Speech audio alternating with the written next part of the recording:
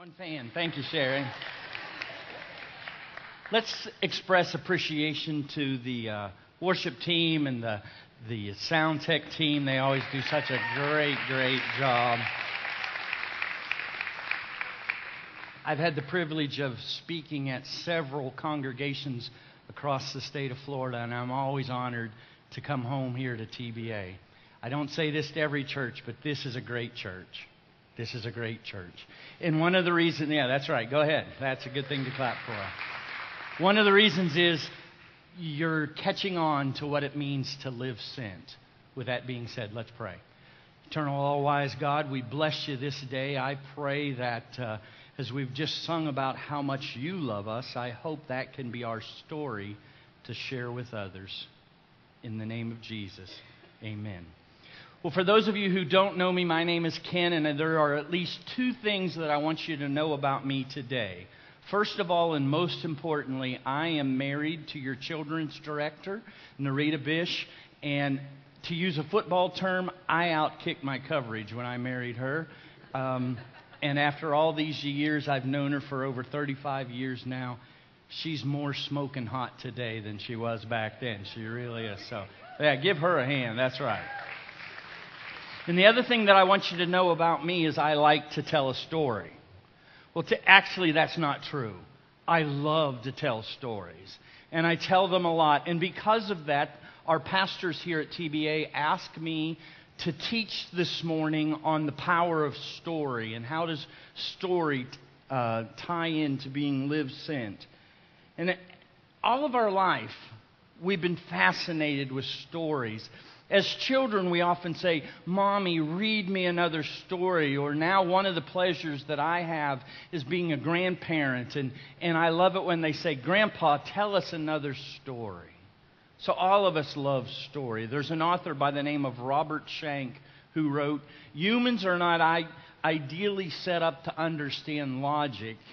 We are ideally set up to understand story." And I think that's one of the reasons why Jesus told so many stories. People who have been in the church for a while know them as parables, but really they were just stories about life events that caused people to relate in a different manner to God. And what I want you to hear this morning is that stories, what do they do for us? I think stories inspire us. When we hear about other churches that are doing certain things, or we hear about other Christ followers that have lived a sent life, it inspires us to do the same, doesn't it? But stories not only inspire us, but I believe that stories connect us. Whenever we hear of a commonality among somebody, I have identical twin daughters, and so anytime someone tells me about their twins, I get excited. Okay, I'm the only one probably that didn't know we were going to have twins till the second one was born. That's another story. But our stories connect us, don't they? And what I want you to hear this morning is that I have a story. But not only do I have a story, you have a story. And all of us are aware of that. It doesn't take a genius to figure that out. But are you aware today, whether you've been going to church all of your life or this is one of your first services ever, are you aware that God has a story? And God wants that story shared in a manner that will cause others to be connected and inspired and have hope about Him. So what's His plan? And I believe God wants you and I to use your story and me to use my story in order to inspire and connect other people. Inspire and connect. You don't have to be something you're not. Is there biblical evidence for this? There's a verse in 1 Thessalonians where Paul was a very intelligent, very learned man. One of my dear friends that's here today is one of the smartest people I know. Vondi, it's not you, okay? But I have a friend here that's very well educated. Paul was that way. He was kind of like the lawyer of lawyers of his day. And he writes these words to the church in a city called Thessalonica. After he'd been there, he's in prison now, and he writes these words, "When I was there, because we loved you so much, we delighted to share with you not only what? The gospel, but what? Our very lives as well. And it's my premise today to believe that you can use your story, you can use your life along with the gospel in order to inspire and connect other people to God. When I was a pastor in Jacksonville, we renamed the church to New Journey Church, and then we told people, if you want to go on a new journey with God, how do you do it? The first thing you do is seek God. In other words, try to follow after what God is doing. In the first song that we sang, if you go to the right, we go to the right. If you go to the left, we go to the left. So as you seek God, you find out what God is doing. And every time we seek God, God will do what? God will bring people into our lives that we need to serve. You see, Christianity is not about coming and singing some good songs or hearing a sermon and leaving and not doing anything with it. Christianity is taking the beauty of seeking God and then finding some of His people to serve. Whether those people are close to God or far from God. And here's the beauty of it all. Not only do we seek God, not only do we share life, not only do we seek God and serve people, but we don't have to do it alone. We can share life. And that's what Paul was telling the Thessalonians. For too often, it's my conviction that churches, don't stone me, but churches have made God look bad. Christ followers have made God look bad. Gandhi said, I accept your Christ, but I don't accept your Christians. How do we do that? It's by living a very judgmental, dogmatic life. Years ago, people used to pass out tracts. I found a tract in the bathroom stall one day. And I thought, what brings somebody to think that that's going to change somebody's life? Now, you probably haven't done that, but have you ever heard of this new device called Twitter or Facebook? Have you ever followed some of the links that people have?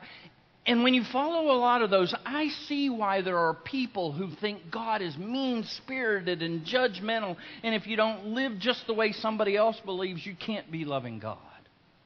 Am I doing okay?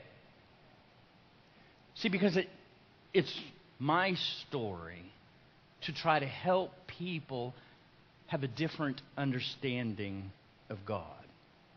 So knowing that as a backdrop, I'm now going to share some stories that will tie into how do we live sent? How is it possible that as we live sent, we can change people's perspective of God? It was September 1980. You guys aren't even thought about it at the time. I'm from Lake Wales, and I was attending Lake Wales High School. And at our church, the most stunning, beautiful college freshman walked into our church. She had a tan dress on. Today she just so happens to be wearing bib overalls because it fits the theme of the kids' journey. And I was mesmerized. So I did what every red-blooded American 17-year-old male does who's shy. I became a stalker. You see, because she was so above my head, I knew I couldn't go up and talk to her, or I would say, So I set in motion a stalking process. And I watched her from a distance, and I saw who she talked to, and so then I went up to them and said, what's that gal's name, and what's she like? And I continued to stalk her, and I found out she was on Warner University's basketball team. She actually won Most Improved. I won't tell you the quality of the rest of the team, but she won Most Improved, okay? And so in my stalking process, I go and I sit in the very top row of the gym, and I'm not certain whether she even knows that I'm there, but there's a timeout called, and she comes off the court, and she sits down, and she turns, and she looks up and does something that my life changed. No, she didn't have me arrested. No, she didn't sue me for stalking her. She looked up in the stands. Now, you have to remember, I don't think I've talked to her yet. And she looks at me and she takes her index finger and she waves like this. And now my heart's about ready to explode. And then it happened. This is what changed my life. She smiled at me. She smiled at me. I knew my stalking had been a success. I knew that I had her. I knew that from then on she was going to follow me around. And really, that's how it happened. And after our first date, which was February the 4th, 1981, so we just celebrated 35 years of dating. And 2 years, 3 months, and 3 days after our first dress, she had this white dress on. Wasn't she smoking hot then, too? How do you like the Elton John glasses that I'm wearing there? Mr. Parker, that proves that one day I had hair like yours. Just 35 years from now, here you go. Now, why do I tell you that story? First of all, stories connect us, remember? Now you know more about your children's pastor. You know that her husband's a stalker. You know that her husband is crazy about her after all these years. Okay? But what did she do that changed my life? She smiled at me. She smiled at me. Now, real quickly before I tell you about why I said she smiled at me, here's the outgrowth of this day. That's our grandson and our son. Once you become a grandparent, this isn't about your kids. It's about your grandkids. Because, the reason why grandparents and their grandkids get along so well is they have a common enemy. Okay? So this is our oldest grandson. That's Maddox. And then this is Braden. He's 1. He just turned 1 last week. Doesn't he look like his grandpa, except with hair sticking up? Isn't he just a handsome young guy? This is the love of my life. This is Miss Sawyer Grace. She was born just about Christmas time, so she's about 2 months old now. And she is the younger sister of Maddox. And when she was born, Maddox crawled up on the bed and looked at his mom and said, pointed to her stomach and said, "Mom, put Sawyer Grace back." And this is Micah. He was just born about a month ago to our other daughter. Now, why do I tell you that story? Why do I share the pictures? Stories connect us, don't they? Stories cause us to know one another a little better. But stories can also inspire us. And it can also teach that part of my life's goal is to cause people to think differently about God. Because I'm here to tell you today, God is not exclusively the God of wrath that a lot of you grew up hearing about. How God was just looking down from heaven, trying to dangle you over the pit of hell, just waiting for you to mess up if you did the wrong thing. I'm here to tell you that while God is a judge, He's also a God that wants to smile at you. You want proof? How's this text? May the Lord do what? Bless you and protect you. Okay, this section right here, in just a moment, you're going to tell me 2 words when I point to you. The first is bless, the second is protect. Okay? This section, I want you to remember the middle part. May the Lord smile on you. Just like waving the index finger, may the Lord smile at you and may He be gracious to you. And this section over here, including the tables, may His favor and His peace come upon you. Before we do that, I want you to know that this text is from the Old Testament. It's from Numbers. And a lot of people think, in the Old Testament, God was a God of wrath. This is what He wanted His priest to pray for the people. May God what? Okay. That was weaker than even first service, and you guys have been up a lot longer. So, because I believe in you, I'm going to give you another chance, but not right now. This group's going to show you how to do it. Okay, you're leading the pack. Here we go, over here. Really, really weak. Okay, here we go. What? Most improved. Here's my champions.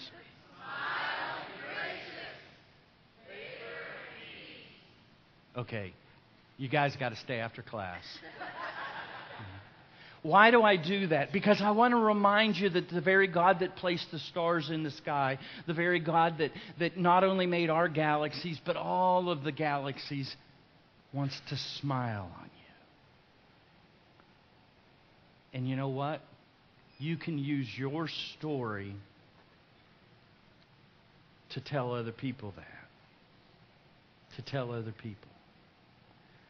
So how do we take stories and understand what does it mean to live sent?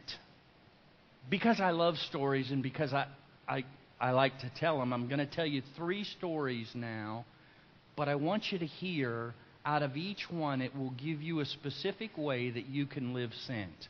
The first story is about a man named Fred, and then the second 2 are about a guy named Ken and Ken. It's kind of like the old Newhart show. This is Daryl and my other brother Daryl. Okay, well, this is going to be Fred and Ken and Ken. Fred was a member of this church. He started coming to our congregation when we were in other facilities. He had already retired. He had never been involved in church in his life. And he knew that he was far from God. And he found out that he had cancer. So he shopped around and went to different churches and then started coming to our church. And he told me that his life changed. And he told me how he had an experience with God and how he confessed to God the things that he had done wrong. And I had the privilege of baptizing him. But here's why I tell you the story. It was Christmas time. And Fred was a bubbly, outgoing guy. And he comes into church on a Sunday. And he said, Ken, I just want you to know this is the greatest church in the world. And I said, what do you mean by that, Fred? Why is this a great church? And he said, well, not only do we get to hear about the love of God, but we get to tell people about it.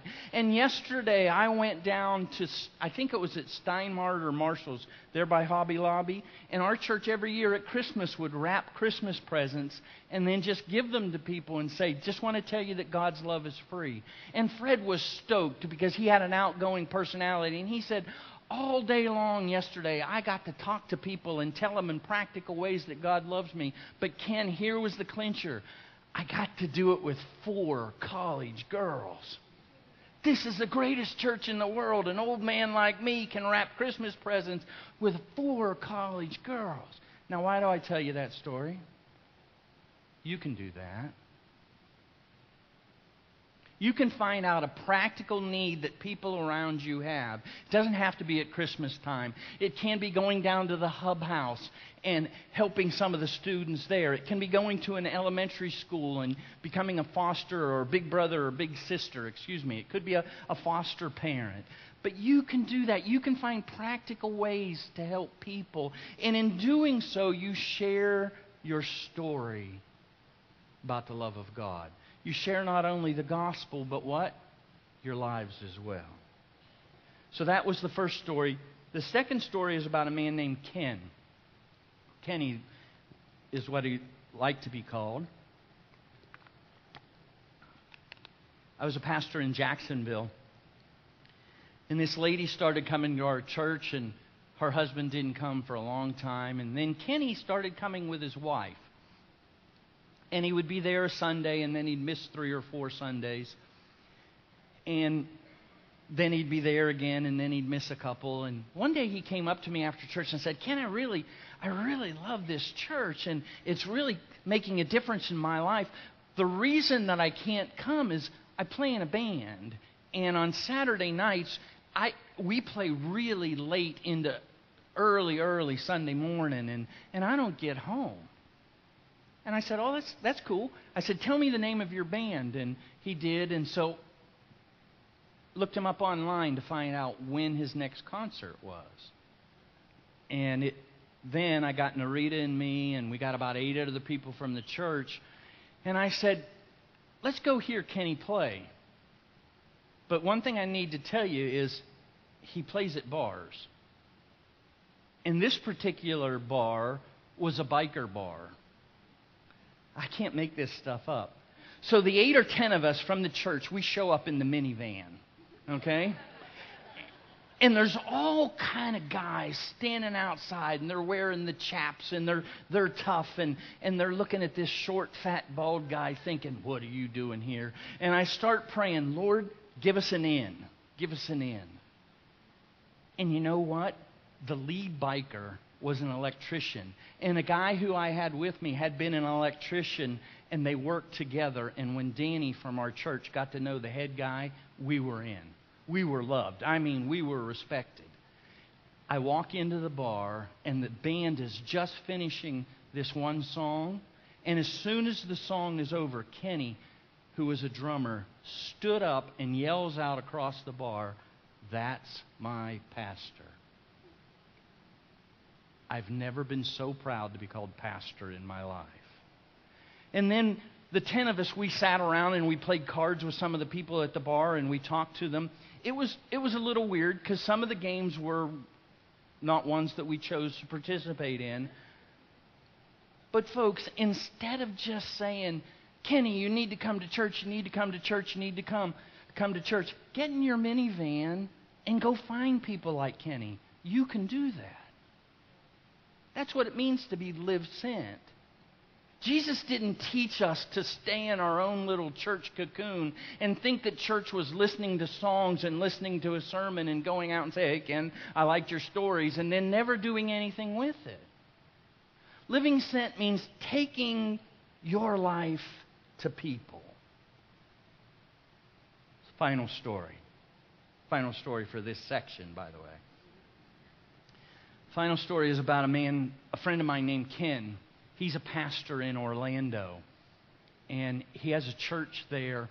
And they were trying to figure out, how can we help our people just reach out in the love of God to people that are far from God?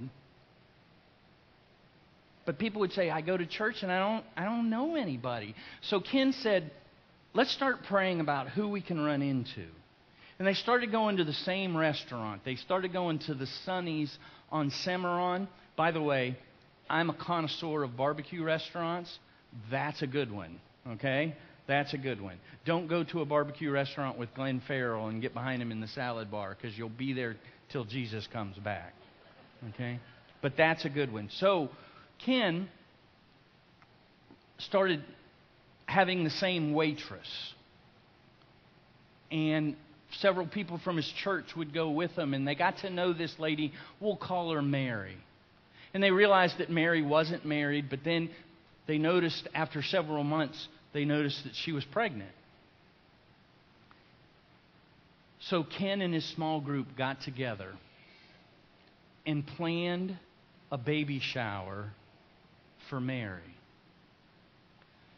Ken went to the owner of the restaurant and said, can you make sure that Mary is here on such and such a day, because we want to surprise her. So they got there about an hour before Mary's shift was supposed to start, and they decorated, and they had baby balloons, and they had presents that they had wrapped.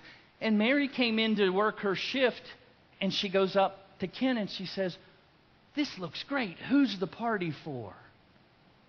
You know what they said? It's for you and your baby.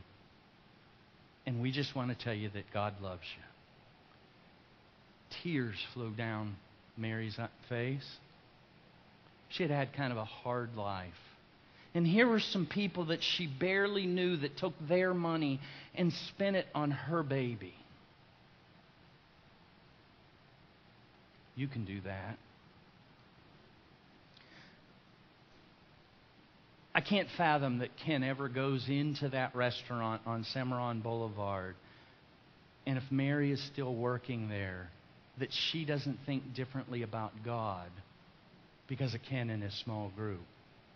I'm positive that the owner feels differently about God. So I just want to remind you that as you seek God, what did I say? You'll find people that you can serve, but you don't have to do it on your own. Why? Because you have all these other people that you can do it with. In your small group or in your worship team or your children's ministry group, plan some ways that you can go about and do good. It's based on one of my favorite passages of Scriptures. It's just in the middle of a verse. It's in Acts 10. And in the middle of that, verse 38, it simply says, He, talking about Jesus, went about doing good. Folks, sometimes you say, I can't be like Jesus. You can do that, can't you? You can go about doing good. And then that ties back into people's perception of God is going to change. Why? Because they're going to see that you love them and that you're not only sharing the gospel, but what? Your very life. There's nowhere in the Bible that says you should go up to complete strangers and say, if you died tonight, are you going to hell? It just doesn't work that way. But you can share your life. And you can then have people here. May the Lord bless you and keep you. May the Lord what? You guys don't even remember. I think what we're going to have to do now is not keep you after class. We're going to do some in-class participation. God wants to give you what? Listen, we got a baptismal service, and we got to talk about Honduras, so you better catch on to this really quick. Here you go. Last chance. There you go. There you go. Folks, you can do that. You can tell your story. Why? Because I have a story, and you have a story. And God has a story, and you can use your story to live sent and to help people be connected and inspired to God. 3 real quick concepts about applying living sent to our life. The first is don't fabricate and don't brag. What I mean by that is sometimes people like to fabricate their story before they were Christians. I've heard videotapes of a 5-year-old boy that was getting ready to get baptized, and he said, I was living such a terrible life of sin, and it was just awful. And then Jesus came into my life, and I want to be baptized. He's 5. What could he do? Take peanut butter and shove it up his arm with Kool-Aid mixed into it? Okay? Don't fabricate your story, and don't brag. I'm from Polk County. I love Polk County. But I am sick and tired of hearing Polk County rednecks who have become Christians. Yeah, boy, we had such a great time drinking, and it was a lot of fun, and we just chased women, and we did all that fun stuff. But now I'm a Christian, and I can't do that anymore. Come on, folks. We should have an abundant life. And you don't have to... It's good to tell people your past, but you don't have to brag about it. Brag on Jesus for change in your life. You with me? Next, actions speak louder than words. You can wrap somebody's Christmas present. You can go to the Hub House. You can go to Honduras and do something to help people. The last thing is, you don't have to be afraid. You do know what it means when a preacher, especially one that doesn't get to speak very often, says, in conclusion, right? It means absolutely nothing. But in conclusion, I want to tell you another story. In 2006, Narita and I basically won an almost free trip to Switzerland. We went and we heard one of these timeshare sales pitches. And we could go anywhere in the United States where they had a resort for free, or we could go overseas to one of the resorts for $25. So I thought about it. Paducah, Kentucky for free. Switzerland, $25. Disney, with all the tourists and have to go on I-4 and getting all that traffic, free. Switzerland, $25. So I called all my friends and asked them to fast and pray and ask them to have wisdom. No, I didn't. You know what we did? We went to Switzerland. And while we were there was an old castle. It was built in like the 11th or 12th century. And as we explored it, we went down into the basement. And in the basement, on one of the walls was inscribed, and it was still there after 900 years or however long ago it was, inscribed in the wall was 3 crosses. And the middle one, I don't know how to describe it except for it was kind of glowing. The person had obviously taken time. And it caused me to remember a verse in the last book of the Bible. And that's the book of Revelation. And as I looked at that and I thought about how long that had been there, my mind flashed back to I am the Alpha and the Omega. What does that mean? I'm the A to Z. I'm the beginning and I'm the end, says the Lord. Now note the order. If you're an English major, okay, I am the God who is. That's present tense. He starts with the present. So in just a moment, this group, you're going to be the God who, okay? Then, I am the God who always was. There's never been a time that God wasn't in charge. Okay? Can I trust you on this one? You got a chance to improve now. You're the God who still to come. And as I was standing in that castle, and as I'm looking at these scratches, I'm thinking about the greatness and grandeur of God. And this verse came to my mind. And then I was reminded of something else. I was reminded that there are 3 things in the book of Revelation that you need to remember. The book of Revelation is the most confusing book in the whole Bible. Let me sum it up for you in 3 things that you need to remember. The first is this: Jesus is the King. Never forget that Jesus is the King. Second of all, and this will tie back into what I just said, the King is always on His throne. He's not wringing His hands. He's not saying, oh boy, we got to choose between Donald Trump and Hillary Clinton. He's not sweating it. He's not worked up about that. He's always on His throne. And here's the beauty of the book of Revelation. Never forget this last point. In the end, what?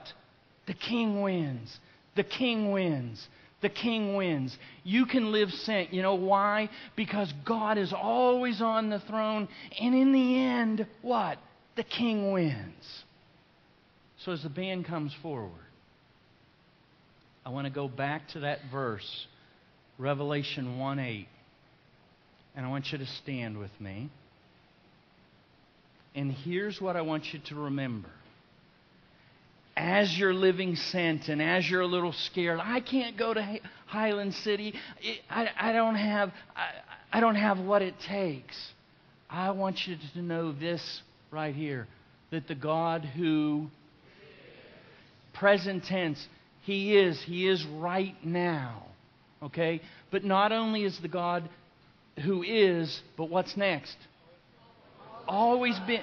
He always was. The King has always been on His throne. And He's always been in charge. And what's last? Still to come. There's never going to be a time when God is not with you. How can I say that with confidence? Because in the end, what happens? The King wins. Share your story.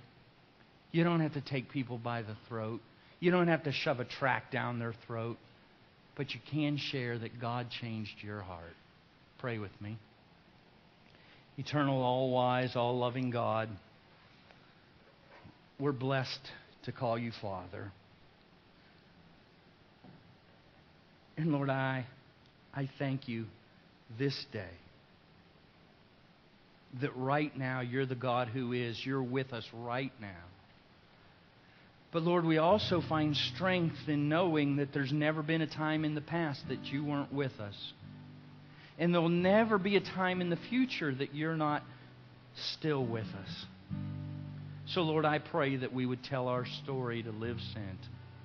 And now, may God bless you. May God protect you. May God smile upon you. May you find God's favor.